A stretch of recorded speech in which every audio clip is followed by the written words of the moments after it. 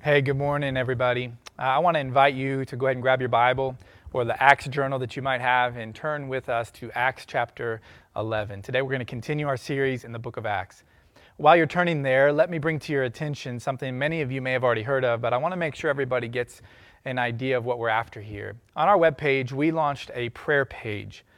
This prayer page was intended to allow us to do what we've seen in the book of Acts. One of the themes you see in the book of Acts is the church consistently coming together to be praying both with and for one another. Well, we can't meet physically. We're not able to meet in this place physically right now.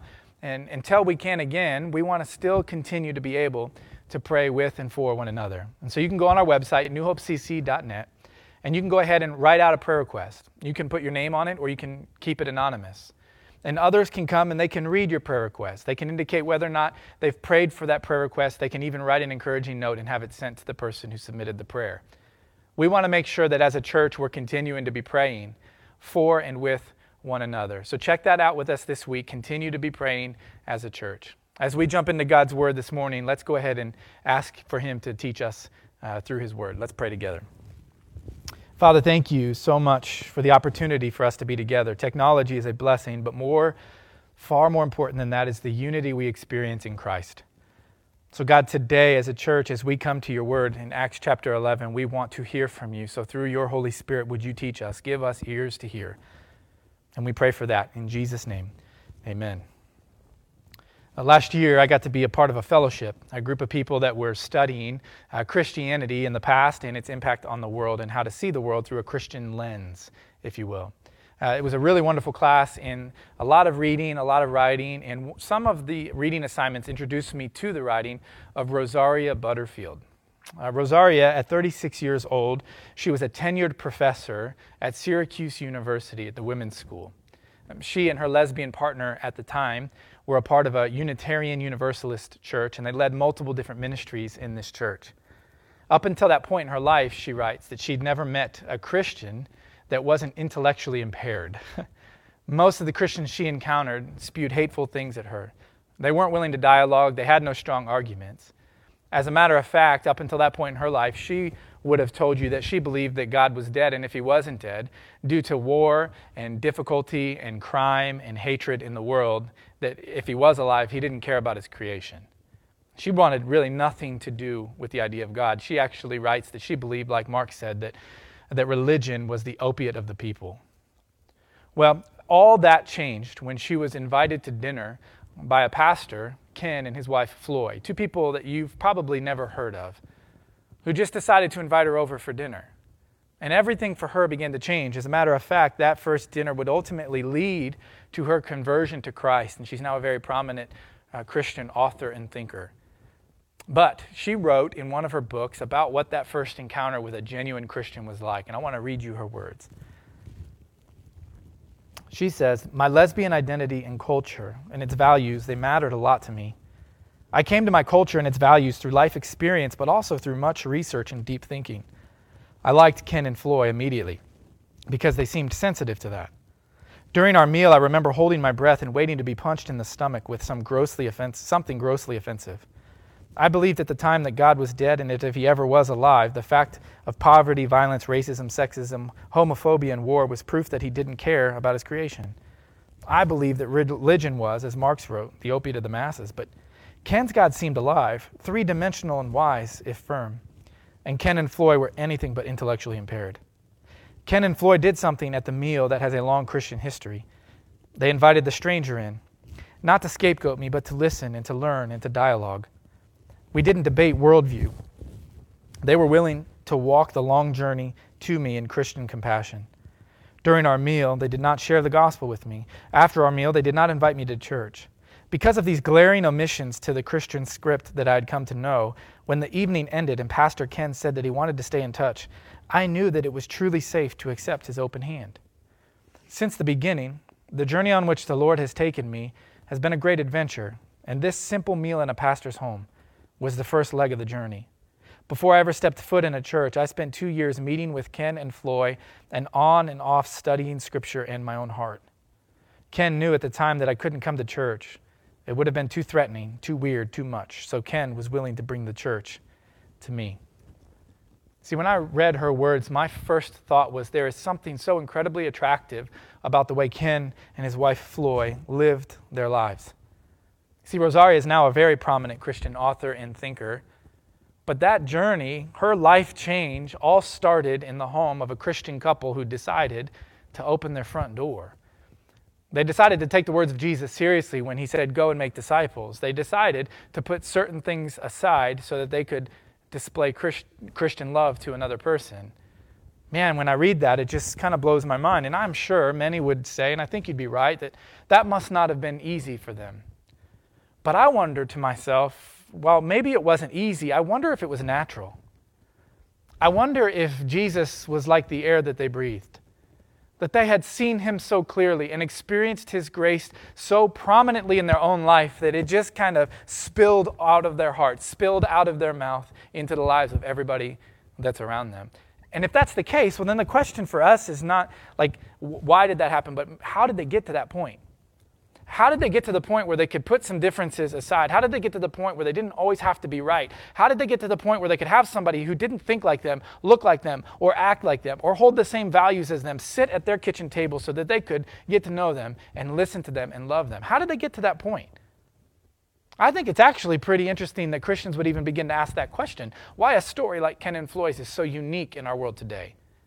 I mean, didn't Jesus make it pretty clear to us? In Matthew chapter 28, before his ascension, he said, hey, your goal in life, all authority in heaven and on earth has been given to me. So anything that Jesus says after he says those words, we should pay attention to. His very next words are, therefore go. Therefore, meaning because I have all authority in heaven and on earth, go and make disciples. Dedicate your life to making disciples of all nations, baptizing them in the name of the Father, the Son, and the Holy Spirit. Teach them to obey everything that I have taught you.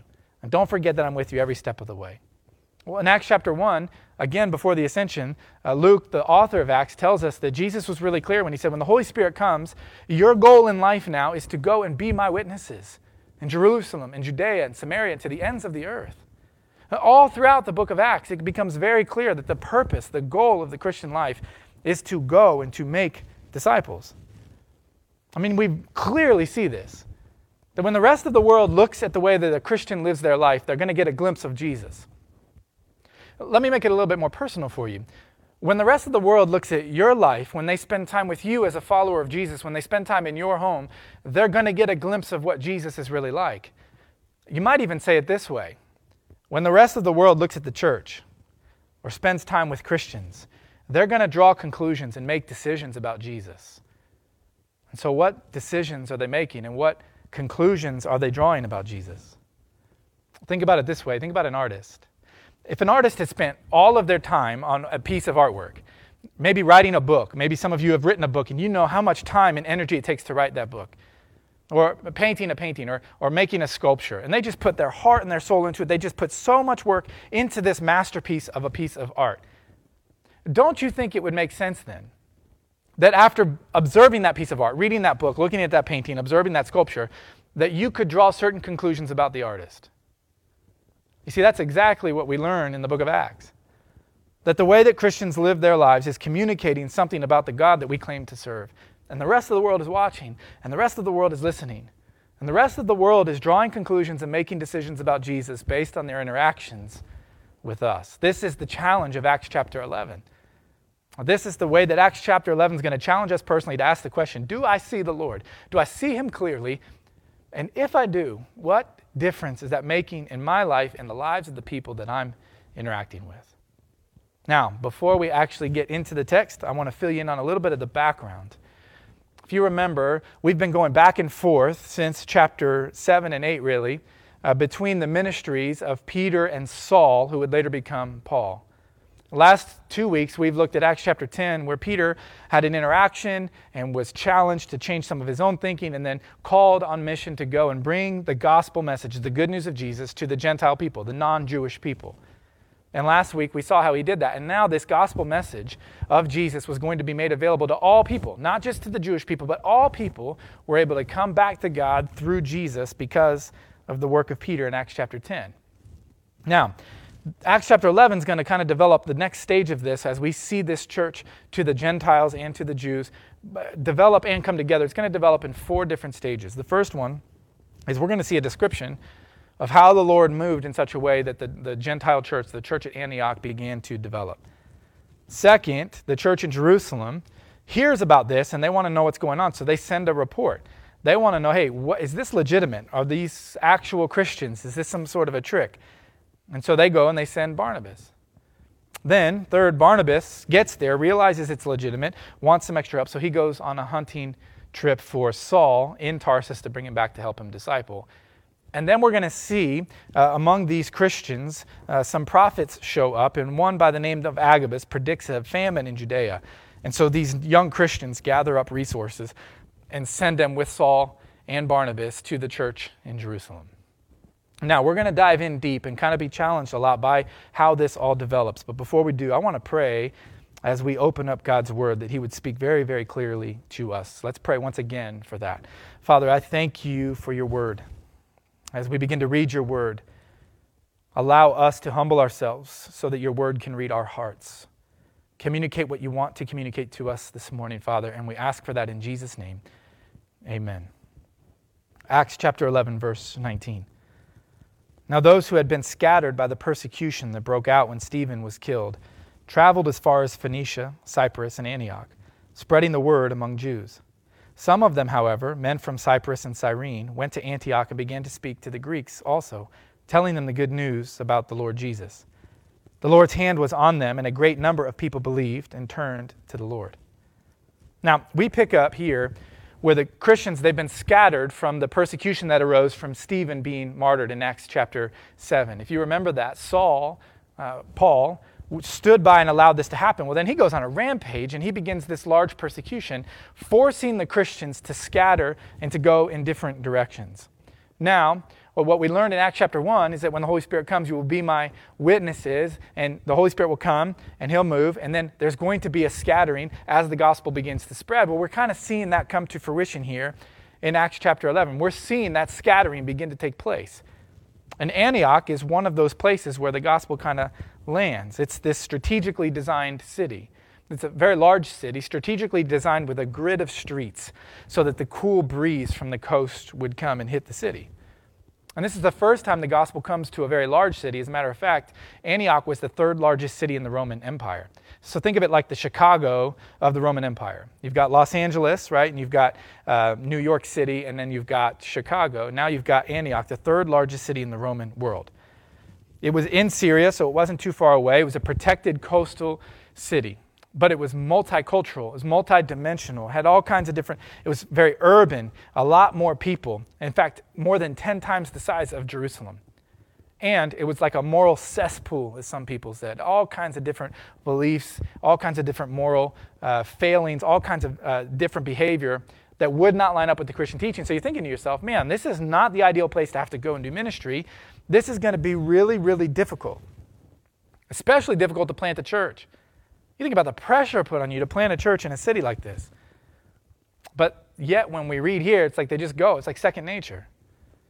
It says, yeah, these Christians, they become Christians, they hear the good news, and they can't help themselves. They really understand this good news, and they go, and they just have to share it. How did it become so natural to them? They didn't even hesitate. They're just like, yeah, I'm going to go in here, and I'm going to tell these Gentiles, these non-believers, all about Jesus. And that's what they do. They begin to tell all these Christians about Jesus. This is where the challenge for me comes in. How does it just spill off of them like that? How does it become so natural for them?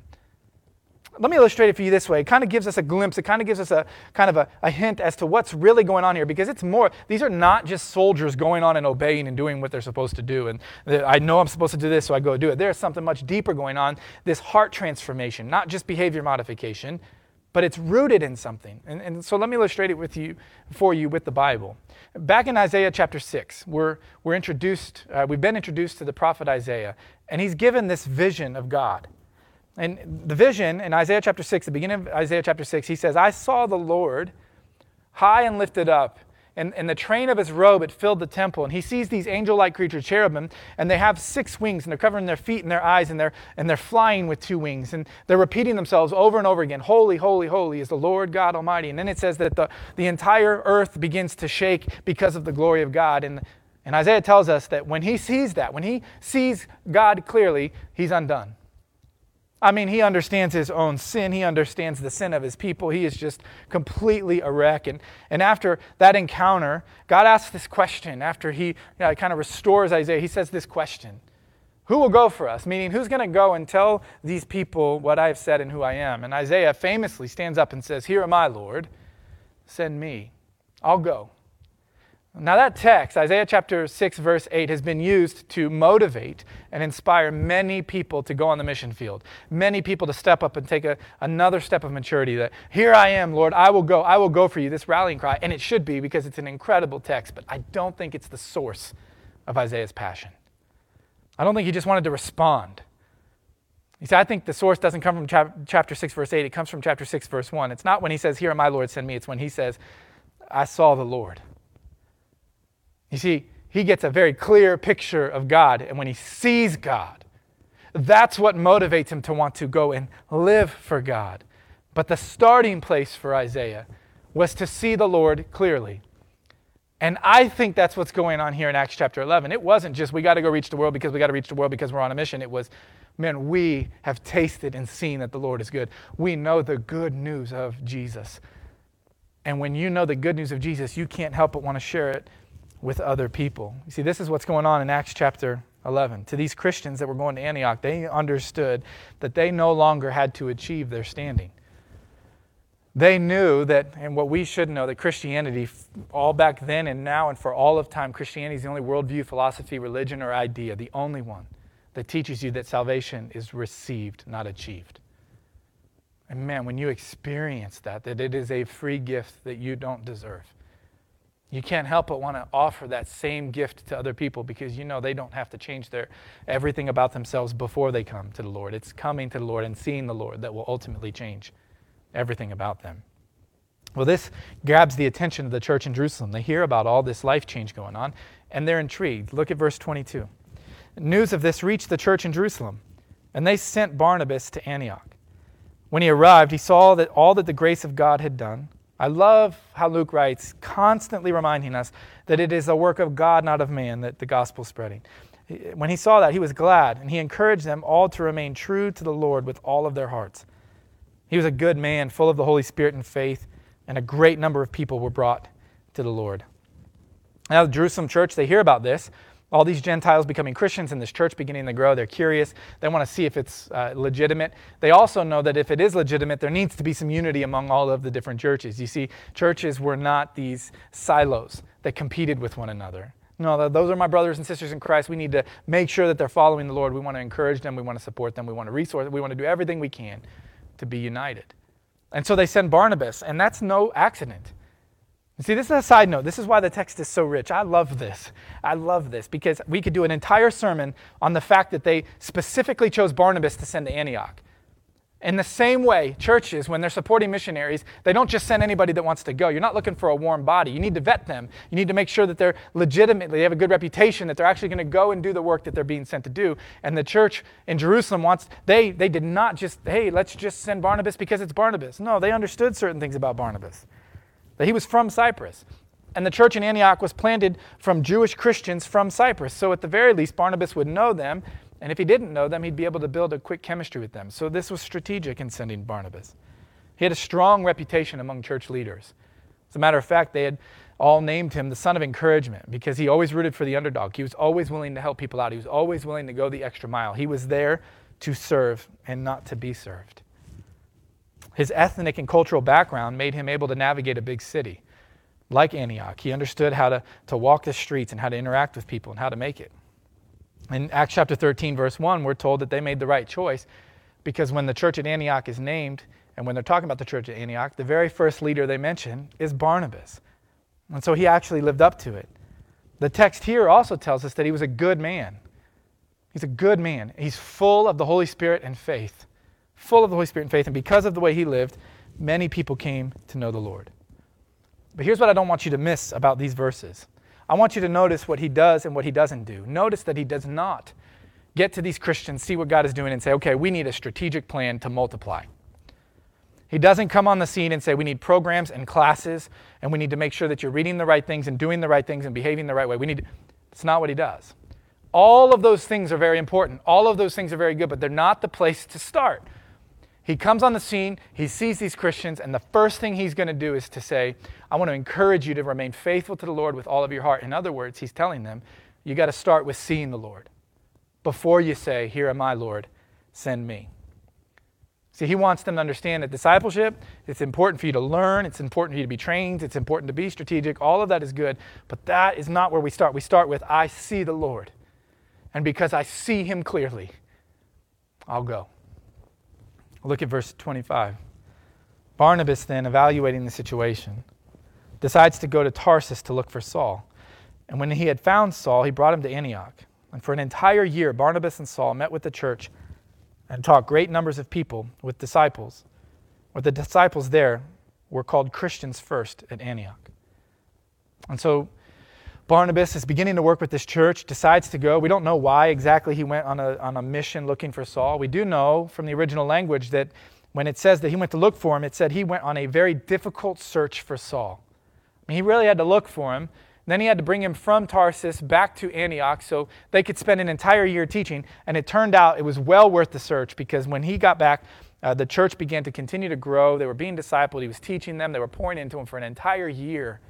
They were discipling this young church to the point that these Christians decided, hey, we have a better understanding. We see the Lord more clearly, and they intentionally named themselves Christians. Anyone who tells you that they're not called Christians anywhere in the Bible missed out on Acts chapter 11, because the church intentionally calls themselves and identifies themselves as Christians. We are Christians, followers of Jesus, meaning we see him so clearly, we can live no other way than to follow him from now on.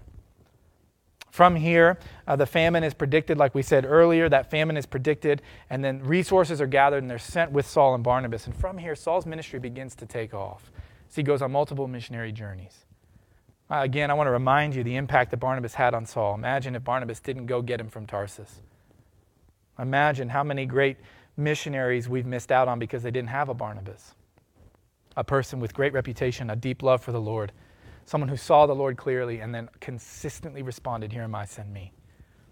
I want to close out with two things, really. Two challenges, if you will. And these are so vitally important for us. So I want you to make sure that you're with me on this. These two challenges that come from this text. That if you'll let them in, they'll sink in deep in your heart and they'll have a profound impact on your life. They'll help us as we begin to live on mission. As we begin to understand, how in the world am I supposed to live like this? Well, the first one is to understand the importance of living on mission. It's not optional. It's not optional whether or not you get to live missionally if you follow Jesus. Jesus didn't make the Great Commission multiple choice. All right, and when Paul, when he would write to the church at Corinth in 2 Corinthians chapter 5, he didn't say, you're an ambassador for Jesus, meaning you represent Jesus in everything you do, specifically saying when the world looks at you, they're going to see Jesus. He didn't say, unless you're not up for it. That's not what he said. He said every Christian is a missionary. That's what the New Testament tells us. Every single person who claims to follow Jesus is a missionary. You're a missionary to your family members. You're a missionary to your friends. You're a missionary to coworkers. You're a missionary to your neighbors. You're a missionary to your acquaintances. You're a missionary to the people you don't even know that happen to be seeing the way that you live your life. Like the artist, every single Christian is pointing to the one who created them. So let me ask you this question. How is your life, the masterpiece, as Paul would put in Ephesians chapter 2, the masterpiece of your life, how is it communicating about the artwork? How is it communicating about the artist? See, what is your life saying about the artist who created you? The second thing we learn, though, is this, that we must start every day. We must start with clearly seeing the Lord. Throughout my ministry here at New Hope and throughout my entire time in ministry, one of the consistent conversations that you have with people is how they deeply desire to live a life of impact for the kingdom, but they don't know how. And a lot of the times the temptation is, oh, I'm going to give you this podcast to listen to, or you should read this book, or you should go to this conference, or check out this event, or be a part of this group. And while all those things are good, the starting place, I've learned over time, can't be any of those things. The starting place is to ask them deep and probing questions about their own walk with the Lord, about whether or not they see Him. And so today, if you find yourself wanting to have an impact but not sure that you know how to, I would say evaluate the relationship you have with Jesus. Do you see him clearly? Are you experiencing his grace on a daily basis? And if not, or if so, no matter where you land on that spectrum, study the gospel, study the Bible. Don't study it like a Bible college student, though, or a seminary student who's studying it like a textbook, getting ready for an exam. Don't study the Bible that way. Study it instead like someone who has just seen a sunset or a star-filled sky that took their breath away, as they stood in awe of it. And study it like the person who's missing a loved one and studies the picture of the person that they miss and can't wait to see again. When my wife and I began to date, she came back up here to Indianapolis. I stayed down in Florida. And I asked one of her friends to send me a picture of her because I just wanted to be able to see her. I just wanted to be able to look at a picture of her. This is before we had text messages where you could look at pictures and so I just wanted a picture. So I got a picture of her that I've kept to this day that I just wanted to be able to see her picture because I missed her like that. I yearned to be around her. And it's that same kind of yearning we should have for the Lord. I just yearn to be with him. I just want to spend time with him. And you've heard me say this over the years, discipline precedes joy. If you want the joy of being with him, you go through the discipline of spending time with him. And do you have that deep yearning, that desire for him? I love the way that the French poet Antoine Exupéry said it this way. He said this: if you want to convince men to build ships, don't pass out shipping manuals or shipbuilding manuals. Don't organize them into labor groups and hand out wood. Teach them to yearn for the vast and endless sea. What he meant was that as a man yearns for the sea, his lack of know-how, it's not going to keep him land-bound for long. He'll figure out the skills that are necessary to sail.